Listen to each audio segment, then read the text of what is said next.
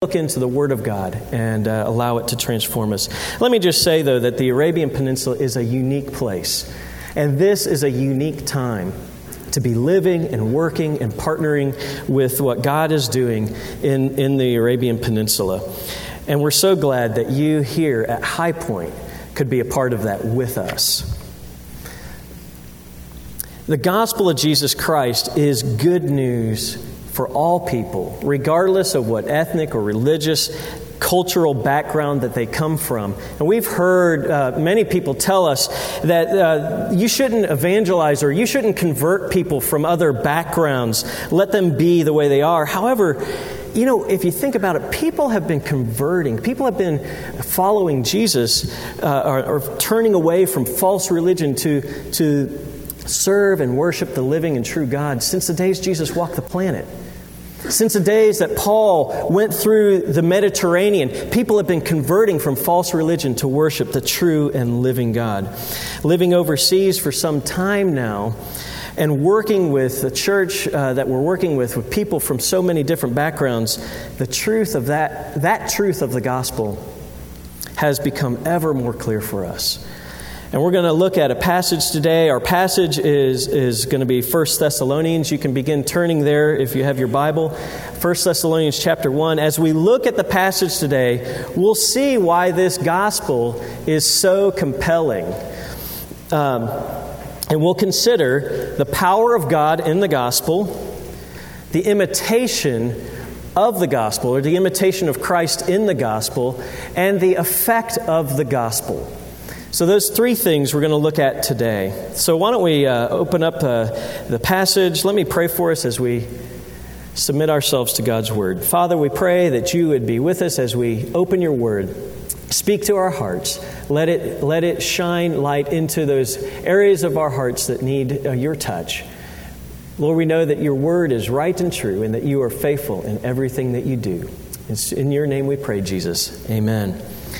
So let's consider our passage today. If you don't have your Bible, it's there on the screen. 1 Thessalonians chapter 1, verses 1 through 10. I'm reading from the English Standard Version.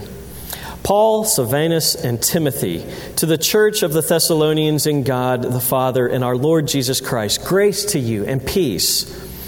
We give thanks to God always for all of you, constantly mentioning you in our prayers, remembering before our God and Father your work of faith and labor of love and steadfastness of hope in our Lord Jesus Christ. For we know, brothers loved by God, that He has chosen you because our gospel came to you not only in word, but also in power and in the Holy Spirit and with full conviction. You know what kind of men we proved to be among you for your sake. And you became imitators of us and of the Lord, for you received the word in much affliction with the joy of the Holy Spirit, so that you became an example to all the believers in Macedonia and Achaia. For not only has the word of the Lord sounded forth from you in Macedonia and Achaia, but your faith in God has gone forth everywhere, so that we need not say anything. For they themselves report concerning us the kind of reception we had among you, and how you turned to God from idols to serve the living and true God, and to wait for His Son from heaven, whom He raised from the dead, Jesus, who delivers us from the wrath to come. Paul begins this letter with thanksgiving to God for the Thessalonians and a description of the kind of prayers that he's been praying for them. In verse 4, Paul says, we know, brothers loved by God, that He has chosen you. The power of the gospel begins with the fact that Paul can call these people family. He can call them brother. These oftentimes these familial terms are sometimes either forgotten or used so casually by us in the church. So why do we use such familial terms for one another? And how can Paul call these strangers brothers? Well, he calls them brothers because they've been adopted. They have the same Father in heaven. Friends, we who call on the name of Christ, we are actually united. We are family. We are brothers and sisters in Christ, born again by the Holy Spirit. This family is more significant than any other blood relationship that we have. For instance, I have more in common with my friend and brother, Fashid, an Iranian believer who's been in jail for the last 18 months because he loves and serves Jesus. I have more in common with Fashid than I do with my own blood relatives in Florida who will not bow the knee to Jesus. And you have more in common with one another for those who call on the name of Christ than your own blood relatives as well. These Thessalonians are Christians and they are brothers. They have been adopted by God, chosen by God. As verse 4 says, because of His great love. I have a few friends who have been adopted. One of them is one of our students named Vui. Vui is from South Africa, and she, as a baby, her parents chose her out of all the children that were in the orphanage in which she had been delivered into. Choosing that child was difficult for her folks, but now they know that she is the exact child that they needed and that God had for them. You see, God's choosing, though, was not in a few hours like it is for Vui's parents. God's choosing was before the creation of the world. He chose us in Him before the creation of the world to be holy and blameless in His sight, Paul says in Ephesians. His choosing is perfect. It's just. It's right. This past November, God's adoption of Vui became manifest in her own repentance and belief in Christ. And I had the joy of baptizing Vui, as you just saw there in that last slide.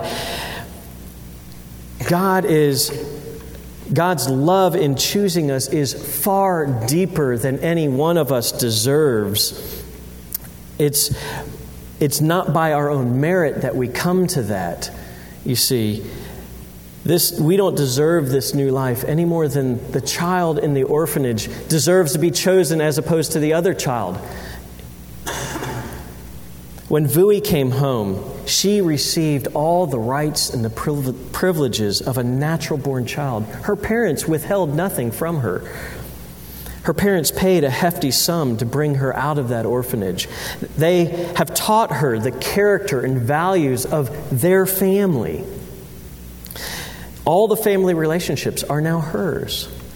And they have and will do everything in their power to keep Vui close to them and to keep that family together. And the inheritance, even the inheritance is hers. It's the same thing with us in Christ.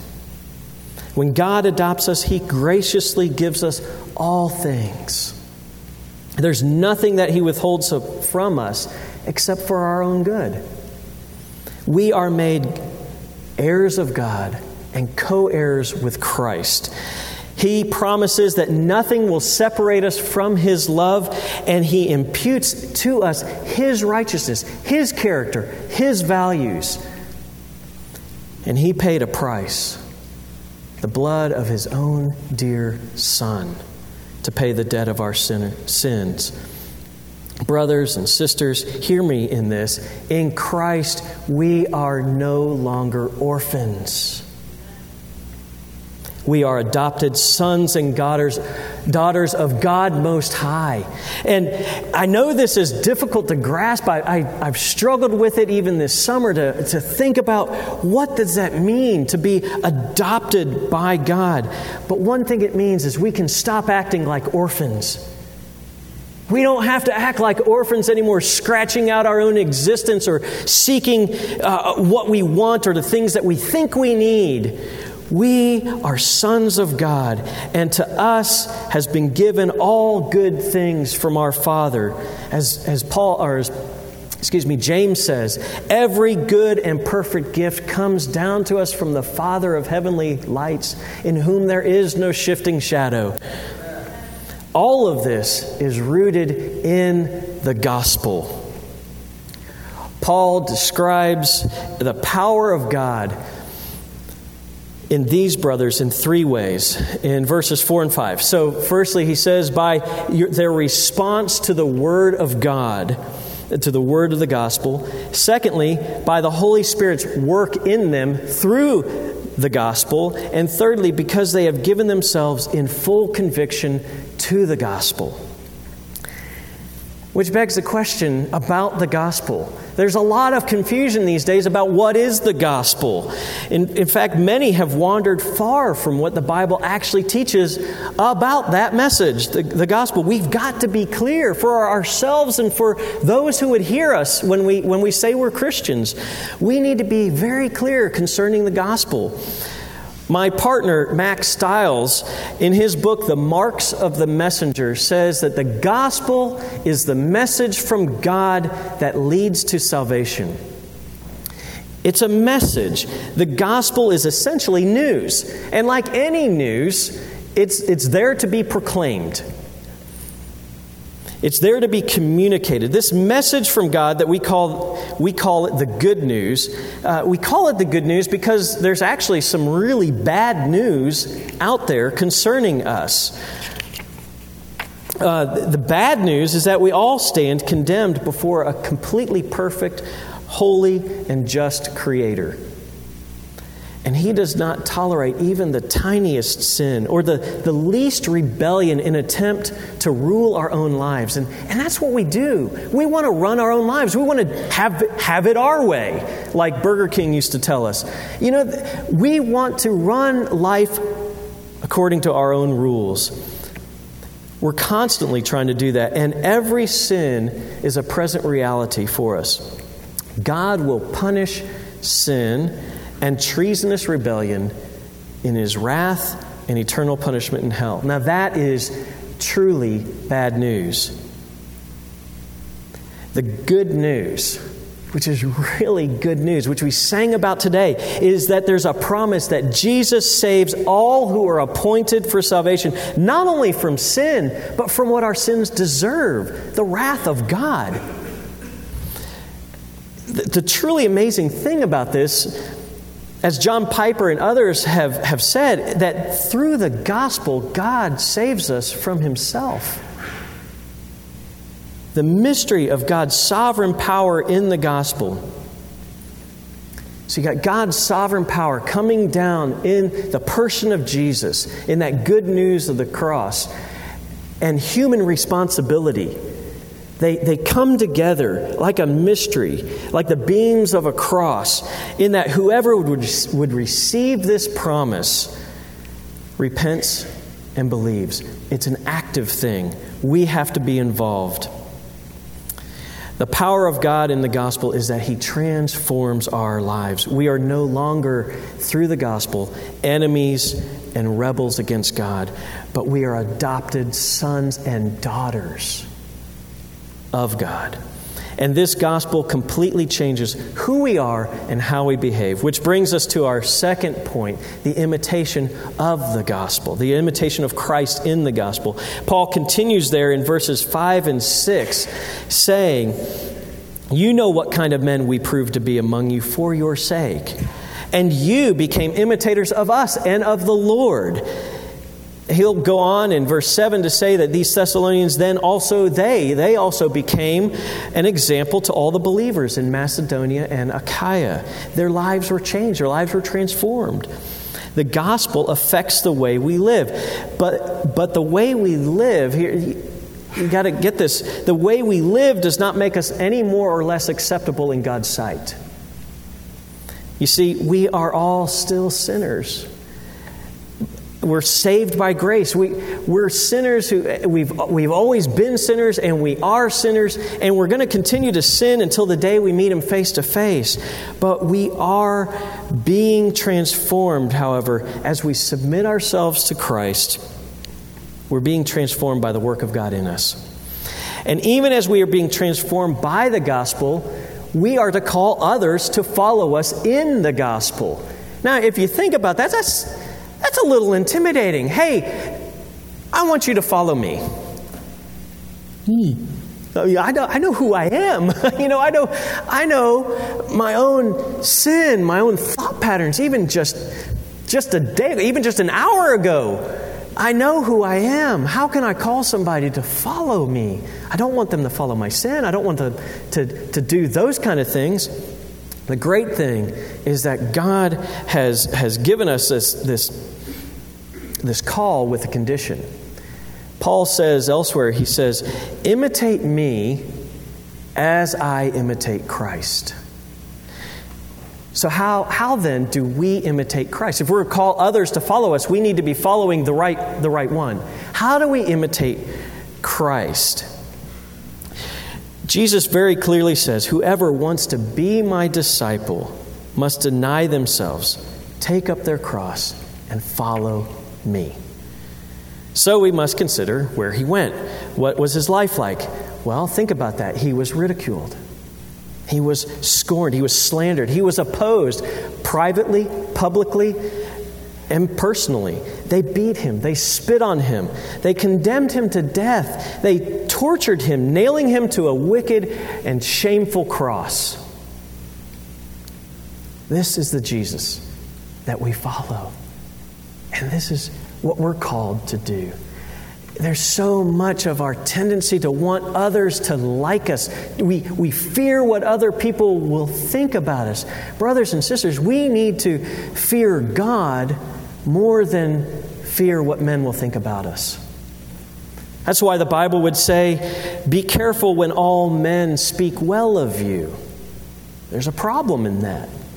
Now, we don't want people to hate us, but we want to make sure that our lives reflect Christ. And this is what the Thessalonians faced as they came to the gospel, as they came to faith. They had indeed received the word in much affliction. When the gospel came to them, we see in Acts 17 the things that they faced when the gospel came, when Paul came with the gospel. They faced trouble in the synagogues and trouble in the marketplace. The people formed a mob, and they attacked the house where they were meeting. They brought those early believers to court, and they even bribed them and extorted money from them as they were being held in prison. And finally, they drove Paul and his companions out of the city. Yet those who were called to adoption believed the gospel. They were examples, in fact, to the world of those who had come to faith in the gospel in the midst of affliction and with joy in the Holy Spirit. I want to tell you about my friend Fashid. Fashid and 70 other believers were taken on Christmas Day. Fashid lives in Tehran, Iran. And on Christmas Day in 2010, he and 70 others were taken by secret police in a sting operation. What was their crime? Their crime was simply believing in Jesus and worshiping Him. Fashid is a shepherd and a leader in the underground churches there in Tehran. We've ministered together, actually. We've prayed deeply together. He stayed in my home in the Arab Peninsula. Of those 70, they've all been released except for him. In fact, his family, his wife and his children, they fled by horseback over the mountains into Turkey, where they're refugees now, waiting for the UN to take care of their situation. Our church is actually helping them to survive in that condition. But Fashid is in the most notorious prison in Iran, and he has spent multiple times as much as 40 days in isolation. All of this simply because he loves and serves Jesus. About 6 or 8 weeks ago, we heard the first news directly from his mouth. His case had come up for appeal, and at that time, his brother had the chance to talk with him. And this is what he said: "I'm very well here with my Lord and remember you when I'm singing songs. I'm full of joy, hope, and life. And of course, I miss my family and friends." He's an example of faith in the midst of much affliction with joy in the Holy Spirit. Now, Fashid's story encourages us to stand for the faith no matter what would come against us. We may not have to worry about that in the way that Fashid has to worry about that. But you know what? we don't know if one day we may be called to account here in the United States. In a similar way that Israel was called to account in the days of the kings, where the freedoms that we celebrate and enjoy on a day-to-day basis may be taken away, just like in the days of Israel's captivity. But there are others to imitate in your midst. God has given you elders and deacons who are, among other things, they are to be men above reproach, able to teach, and examples to the flock. Follow them. Follow these. And others in your midst as they follow Christ. And men, you have a great opportunity to put this into practice right now with the 33. Be a part of it. Join into it and imitate one another as you imitate Christ. These Thessalonians imitated well because they had searched the Scriptures diligently to see if what Paul had said was true. They were very similar to their neighbors, the Bereans. So be careful who you imitate. Make sure that your imitation is ultimately an imitation of Christ. Go to the Bible. This is your source of understanding all of who God is, what He's like, and how to imitate Him. As the Thessalonians received and imitated others in the faith, they experienced the effect of the gospel in their lives, which brings us to our third point in the sermon today, the effect of the gospel. So Paul's prayer highlights the effect that this gospel had on the Thessalonians. He thanks God for three specific things among the Thessalonians: their work of faith, their labor of love, and the steadfastness of their hope in Christ. And Paul will go on, if you look at it later, he'll go on to explain that or expound that in verses 8 through 10 as well. But let's concentrate here on just those three things quickly.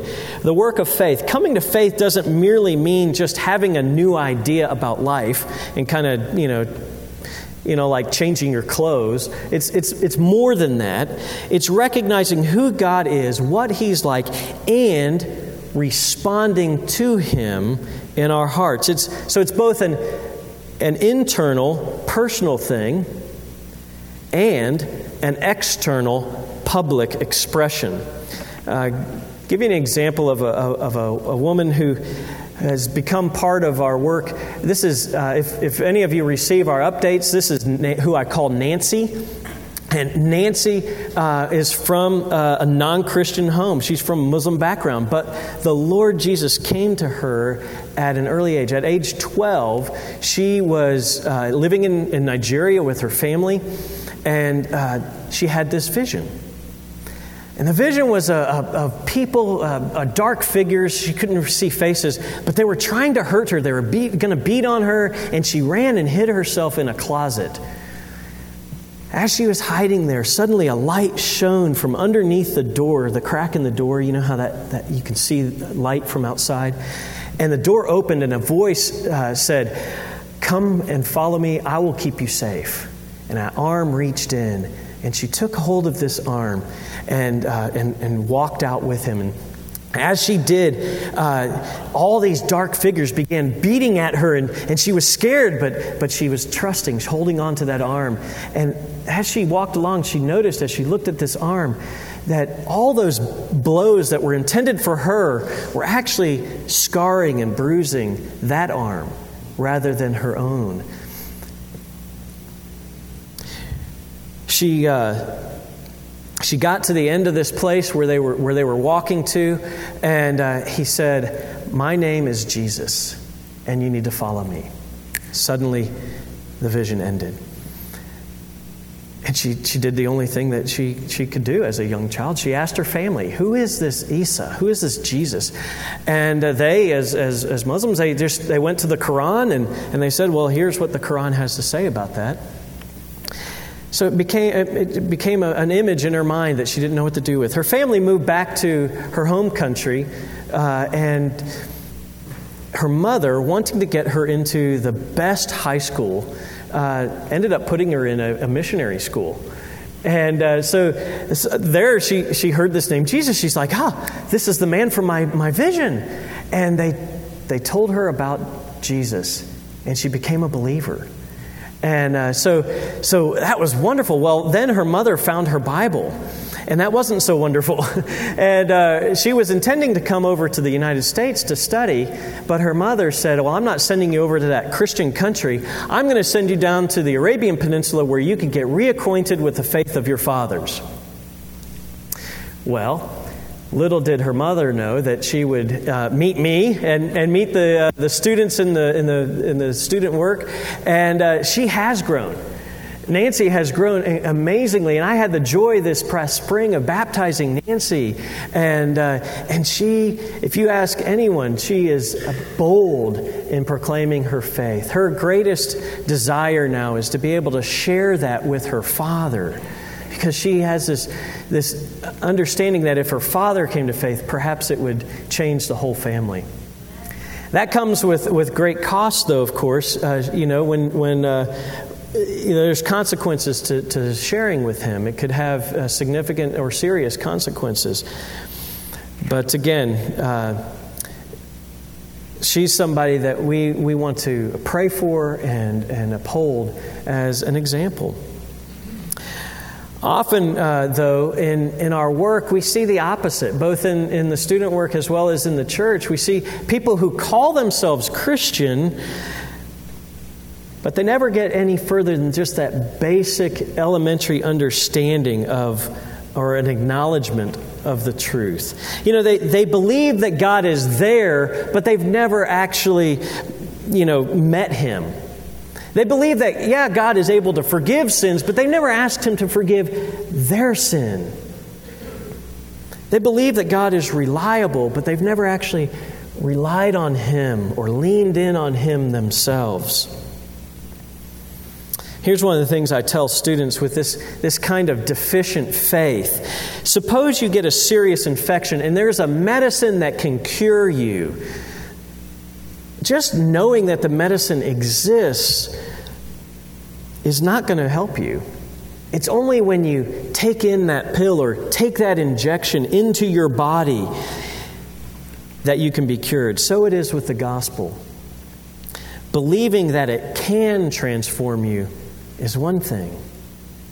But actually allowing it to do that is putting that faith into practice. That is responding to the gospel. Allowing the faith to work in us transforms our lives, and we become completely new creations. For some, that work of the gospel will look quite differently than it will for others. For Stephen, in our work, it's meant giving up alcohol. For Manuel, he stopped chasing women, and he's not worrying about who he's going to marry. And actually, Manuel has become quite an evangelist on campus. For Bassem, it's meant giving up the idolatry of success in the classroom at the expense of everything else. And now he's committed to actually coming to church rather than avoiding it in order to study. Last month, we took 20 students to northern India where we worked with Hindu converts. And these Hindu converts are a lot like our Thessalonian brothers and sisters that we've just been reading about. Those who have literally turned from idols to serve the living and true God. This gospel saves us from God's wrath, and it transforms us, all who call to Him in faith. Another of the gospel's transforming effects is to change us from those who mainly love ourselves to those who love God and love others.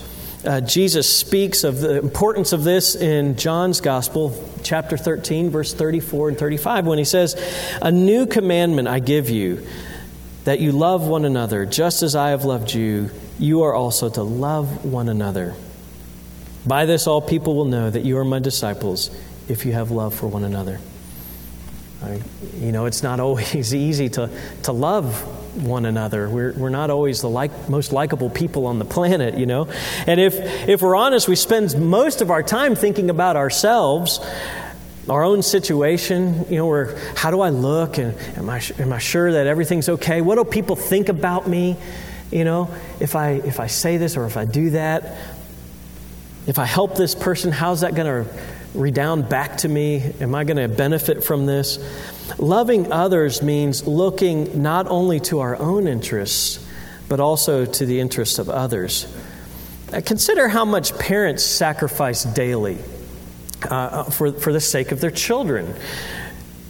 They look not only to their own interests, but also to the interests of that child. And this is the same kind of love that Jesus calls us to have for one another. To understand the depth of this love, look at how deeply Jesus loved the church. He gave himself up for her that he might sanctify her. Jesus gave up his life on the cross for the church. He died to himself. He died literally for you and for me. This kind of love he's called us to. Nissen is one of our partners in the work there. Nissen grew up going to church, but it was only through Focus that he finally understood what this gospel really meant in terms of transforming his life. After graduating with a degree in marketing and actually winning several awards in debate and that sort of thing, Nissen's a smart guy. He's also pretty handsome. But he joined our staff team in 2005 as an intern and has done so well. We've asked him to come and be a part of our team. He gave up a potentially lucrative career in order to continue to reach university students with the gospel. We are now preparing Nissen and his lovely wife Joanna to take over leadership and direction of Focus. And God willing, he will do that in the next couple years. He often puts aside his personal interests for the sake and interests of others. In fact, we will see him many times even forsaking sleep in order to drive students across town to their dorm rooms after meetings. Paul commends the Thessalonians for their labor of love in verse 9 in highlighting the kind of reception we had among you. Whatever they had done in receiving Paul and his companions, we really don't know. I mean, it must have been some kind of feast or maybe like the luncheon we're going to have this afternoon. Whatever it was so impressive that everybody was talking about it in Macedonia and Achaia. The news of the gospel's power had gone out. The effect of the gospel had produced such a radical change in these Thessalonians that in their work of faith and their labor of love. And now Paul points to the third effect, their endurance and hope. The endurance of hope in these guys is both a past, present, and future sense. Think about salvation in those terms, that Jesus has saved us, meaning that He has freed us from the bondage of sin and our rebellion against God. He has made us right in God's sight. And all this salvation is from the perspective of our personal past. But He's also currently saving us. He is saving us, and He's transforming us from what we used to be into what He's making us into, changing us to be more like Him.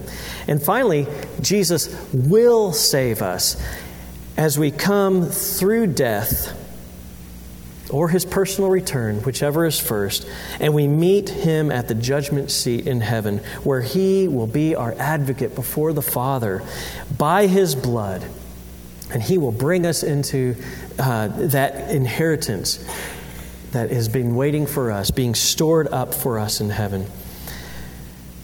Do you realize how amazing that hope is? Are you drawn to worship Christ as you consider that hope? It's as we sang the song today, just thinking about the fact that we will stand before Him. Yeah, we have a whole lot more than 10,000 reasons to praise our Savior when we think about that. One test to know if you are truly saved is to consider how the news of Christ's return will hit you. Suppose that suddenly we got wind from heaven that Jesus was going to return before the softball games. It's not a storm that might be a threat for the games, but it might be Jesus' return. How is that news going to hit you? Are you going to be like, oh man, I had so much I wanted to do today? Or I wanted to get married. I wanted to have children. I wanted to be successful in my career. But Jesus is coming back. Or will you lament all the things that you didn't get to do or didn't get to see? Or will you contact everyone that you've ever had anything against and try to get your slate clean, before Jesus comes in the next couple hours? Or will you, like a bride on her wedding day, be preparing, be getting ready for that day when you're going to walk down the aisle to meet the bridegroom? I've had the joy of going to 2 different weddings and being a part of those weddings this summer. And I guarantee you, those brides weren't thinking about anything else but seeing their groom. Is that how the news is going to hit you when Jesus cracks open the sky? If you're worried, if you're concerned, if you're thinking about other things, maybe you need to re-examine your faith. These Thessalonians believers had shown to the world the effect of the gospel. Their faith was real and it was working.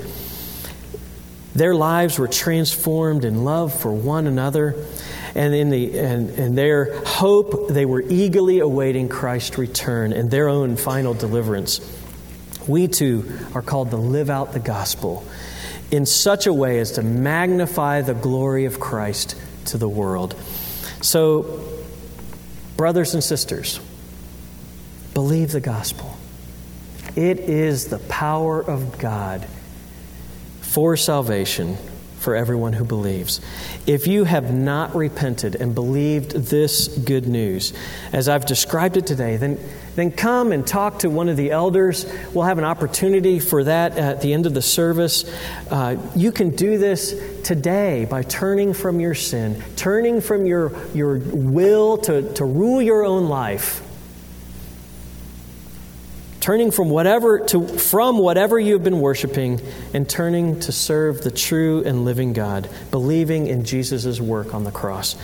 Give us the opportunity to explain to you in more detail what it means to follow Jesus. And my Christian brother and sister, let me encourage you to believe the promises of Jesus even in the difficult things, even in the difficult times, and receive your inheritance in heaven as one adopted by God. You are not an orphan. And you no longer need to scratch out your existence and your own provision. God has given you everything you need for life and godliness through your knowledge of Him. Let the gospel and its power transform your life in faith, in love, and in hope. He's a good God. He is a powerful God.